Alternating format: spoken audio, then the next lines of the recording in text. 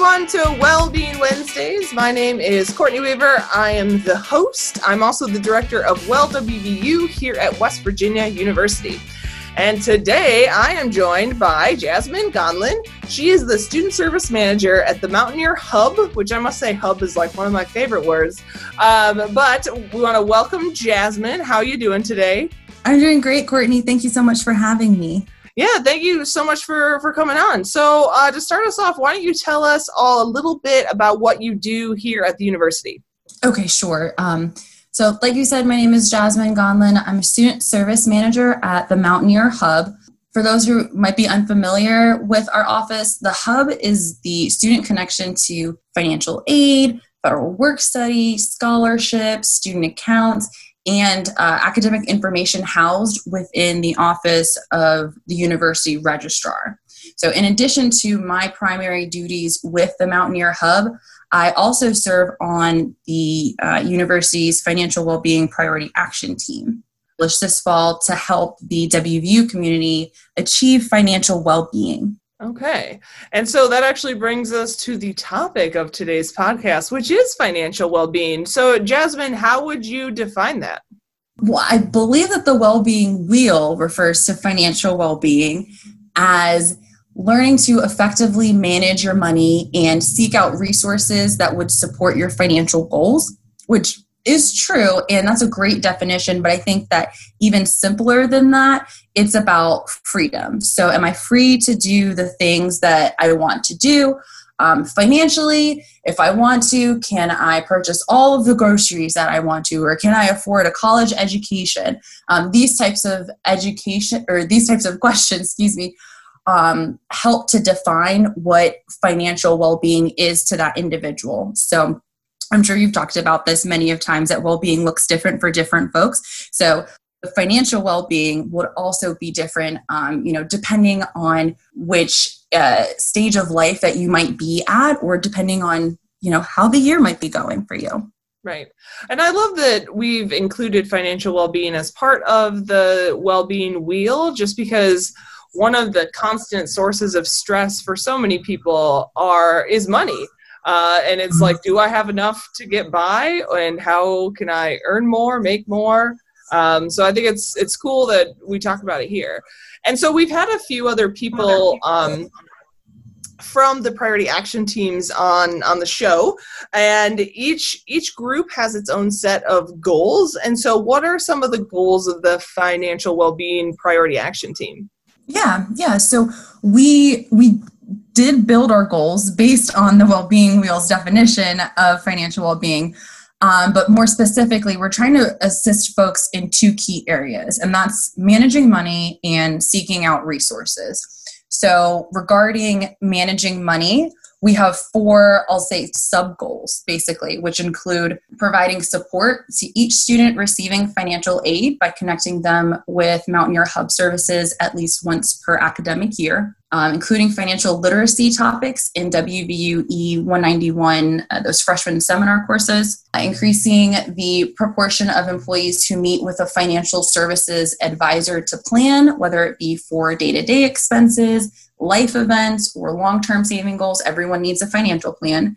And then also providing opportunities for students and employees to establish credit or improve existing credit scores. And our specific goals related to seeking out resources include increasing the proportion of students who say they can easily access resources to support their personal budgeting and cash management goals, and increasing the proportion of employees who access WVU's talent and culture programs, services, and discounts there. So we believe that by focusing on these areas, we can strategically promote and enhance financial well-being within WVU and the surrounding community. Okay, well, sounds like a great plan, and we'll anxiously await its being, I guess, put into action. With COVID has kind of put a halt on several things, but hopefully that can get moving.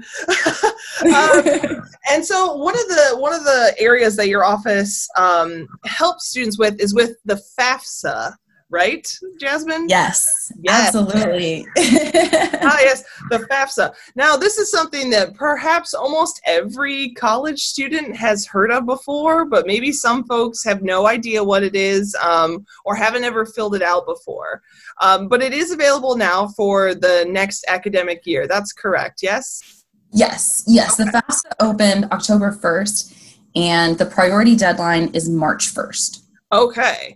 And so why is it important to fill out the FAFSA as a college student? So I'm sure you can imagine we get this question all the time, Courtney. There are a lot of questions on the FAFSA. Why should I fill this out? Well, completing the FAFSA is how students apply for federal and state aid. Though some states do have separate financial aid applications as well. There are also certain scholarships that require students have a valid FAFSA on file. Specifically, the West Virginia Promise Scholarship, for example, they require that a student complete a FAFSA at least for that first year in order to qualify for the Promise Scholarship. So, in addition to that, though, as a response to the pandemic this year, you may have heard of a federal act called Coronavirus Aid, Relief, and Economic Security Act, or the CARES Act. Included in this were funds specifically directed to colleges and universities that had a certain amount that needed to be directly distributed to students. This was done in the form of cash grants. So these funds did not apply directly to the student's bill. They were applied as cash grants directly to students at a time when many students really needed it. To be eligible to receive those CARES Act grant funds, though, a student would have needed to submit the application within the time frame and had a valid FAFSA on file. So both undergraduate and graduate students were eligible, but you would have had to have a FAFSA on file. So to add a little bit of significance to that for you, kind of what that means, for the spring semester, that grant was $1,000 for students who were Pell Grant eligible and $750 for students who did not have federal Pell Grant eligibility. We also awarded those funds in the summer for students who were enrolled and completed the application. They would have also needed to have a valid FAFSA on file. So just by submitting your FAFSA for this year specifically, you could have had, a few $1,000s in gift aid as a response to the pandemic. So I think everyone should submit their FAFSA.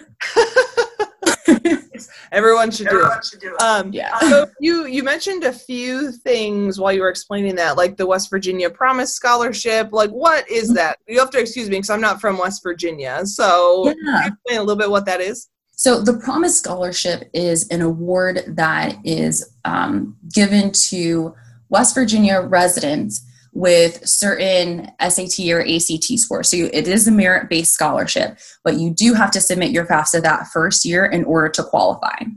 Oh, so good to know. Thank you for educating a non-resident. So if a student wants to fill out their FAFSA, should they be the one to do it? Should their family members, should their parents, who should be filling this out? Yes. So definitely the student should fill out their FAFSA, and I would encourage the student to do this with their parent, because for dependent students, you will need that parent's information. You're going to need their tax information to help complete your FAFSA. But in regards to who should fill out the FAFSA, I think everyone should. But honestly, if you're the 2021-2022 FAFSA will cover the fall 2021 semester, spring 2022, and summer 2022. So if you're planning to enroll in courses, whether they be undergraduate, graduate, or professional courses at any point in time during that time frame, I would highly encourage you to submit the FAFSA. Going back to the families, if you are a dependent student, you will need that parent information. The student and the parent would need to have their own FSA ID. That's how they would sign the FAFSA. If you're an independent student, you should just be able to put your information or potentially your spouse's income information. Okay. And, well, actually, this is something that I don't know off the top of my head, and maybe you do, but what does FAFSA actually stand for? Yes. FAFSA stands for, so the first word in FAFSA is free. And I always mention that to folks because you should never pay for financial aid. Never pay for an application for financial aid, okay? The first word in FAFSA is free, and it stands for free application for federal student aid. There we go. Okay. Yes. That's good to know. And so filling it out, like just because someone fills it out doesn't mean that they're going to take out a loan or apply for a scholarship, correct? Not at all. Filling out the FAFSA basically says that you are interested in receiving financial aid from an institution. The other thing is when you are offered financial aid, that's simply what it is. It's an offer. So you have to actually go in, for WVU students, you have to go into your STAR account and accept those loans if you did want them. After a certain point in the semester, in the fall semester, we actually cancel loans because the rate changes. So if you don't accept your loans, nothing will happen. Like you won't loan debt or anything like that, even if you submitted your FAFSA. Okay, so that's good to know too, because sometimes when you fill out forms, sometimes you don't know what happens after it's completed. All right, and so Jasmine, where can students fill it out? Do they have to do it in person? Can they do it online? They can do it online. They can do it. There's an app. Whatever's most convenient. Yeah, there's an app for that. Whatever's most convenient for you. So online, it's just FAFSA, FAFSA.gov. And you can complete it. You can also download the Federal Student Aid app to your mobile device and complete that. Okay.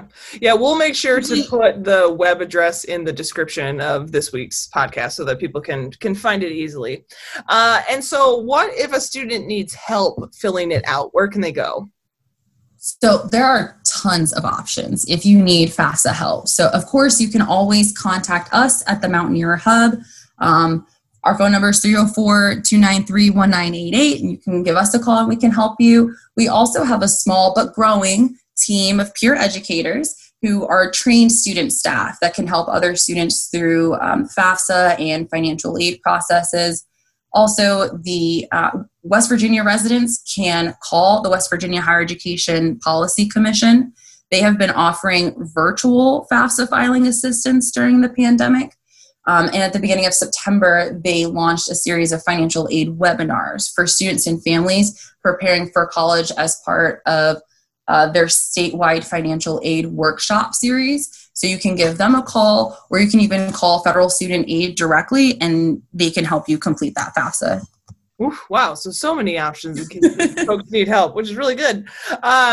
So FAFSA sort of opens a lot of different gateways for students. It could be scholarships, but it could also be that pesky beast known as a student loan. I'm very familiar with those because I have quite a few of them myself. So, Jasmine, what's your advice for students who are worried about taking out those student loans and then eventually having to repay them? Yeah, definitely. So if you are worried about student loan debt, I will just say that is a valid concern. You do want to be smart about your finances. If and when you do decide to borrow, only take what you need. You know, we put out billing estimators, we put out cost estimators on our website to help you with making sure that you're staying within your cost of attendance, that you're only borrowing exactly what you need.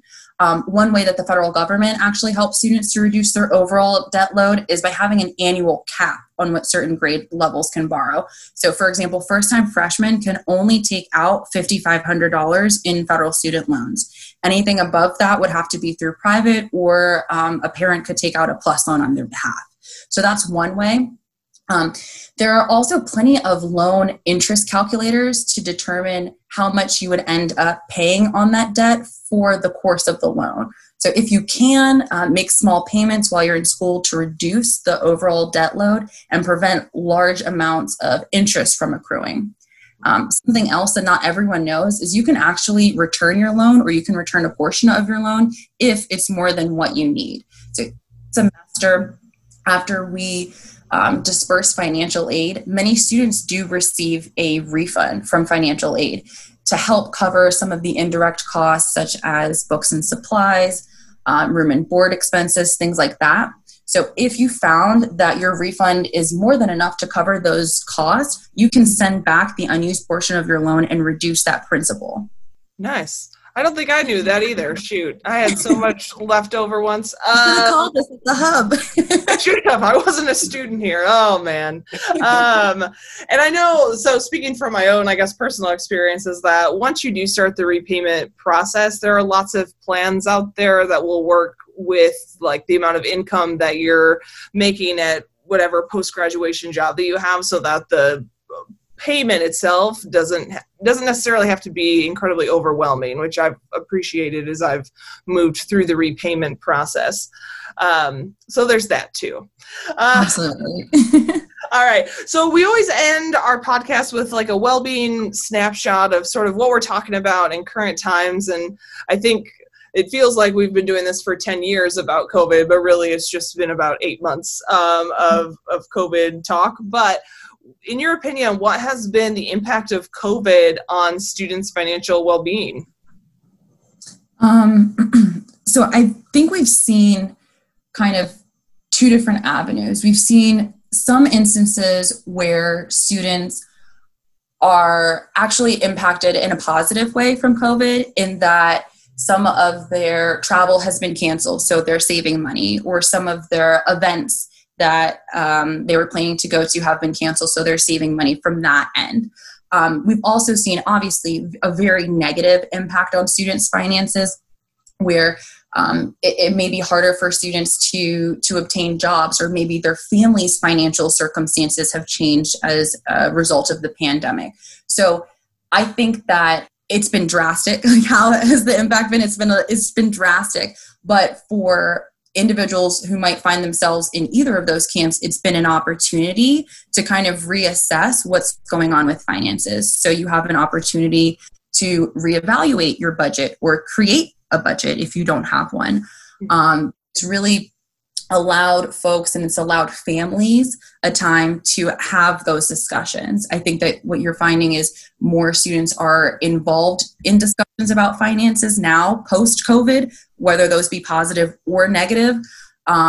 So I think in terms of the overall well-being, it's just been an opportunity for us to grow a little bit. All right. Well, Jasmine, thank you so much for taking the time out of your busy day to chat with us over here at Wellbeing Wednesdays. We appreciate everyone tuning in. Apparently, we have a broader listener base than I originally thought, which is really exciting. So welcome to everyone who just started listening. But thank you all for your time, and we'll catch you next time on Wellbeing Wednesdays.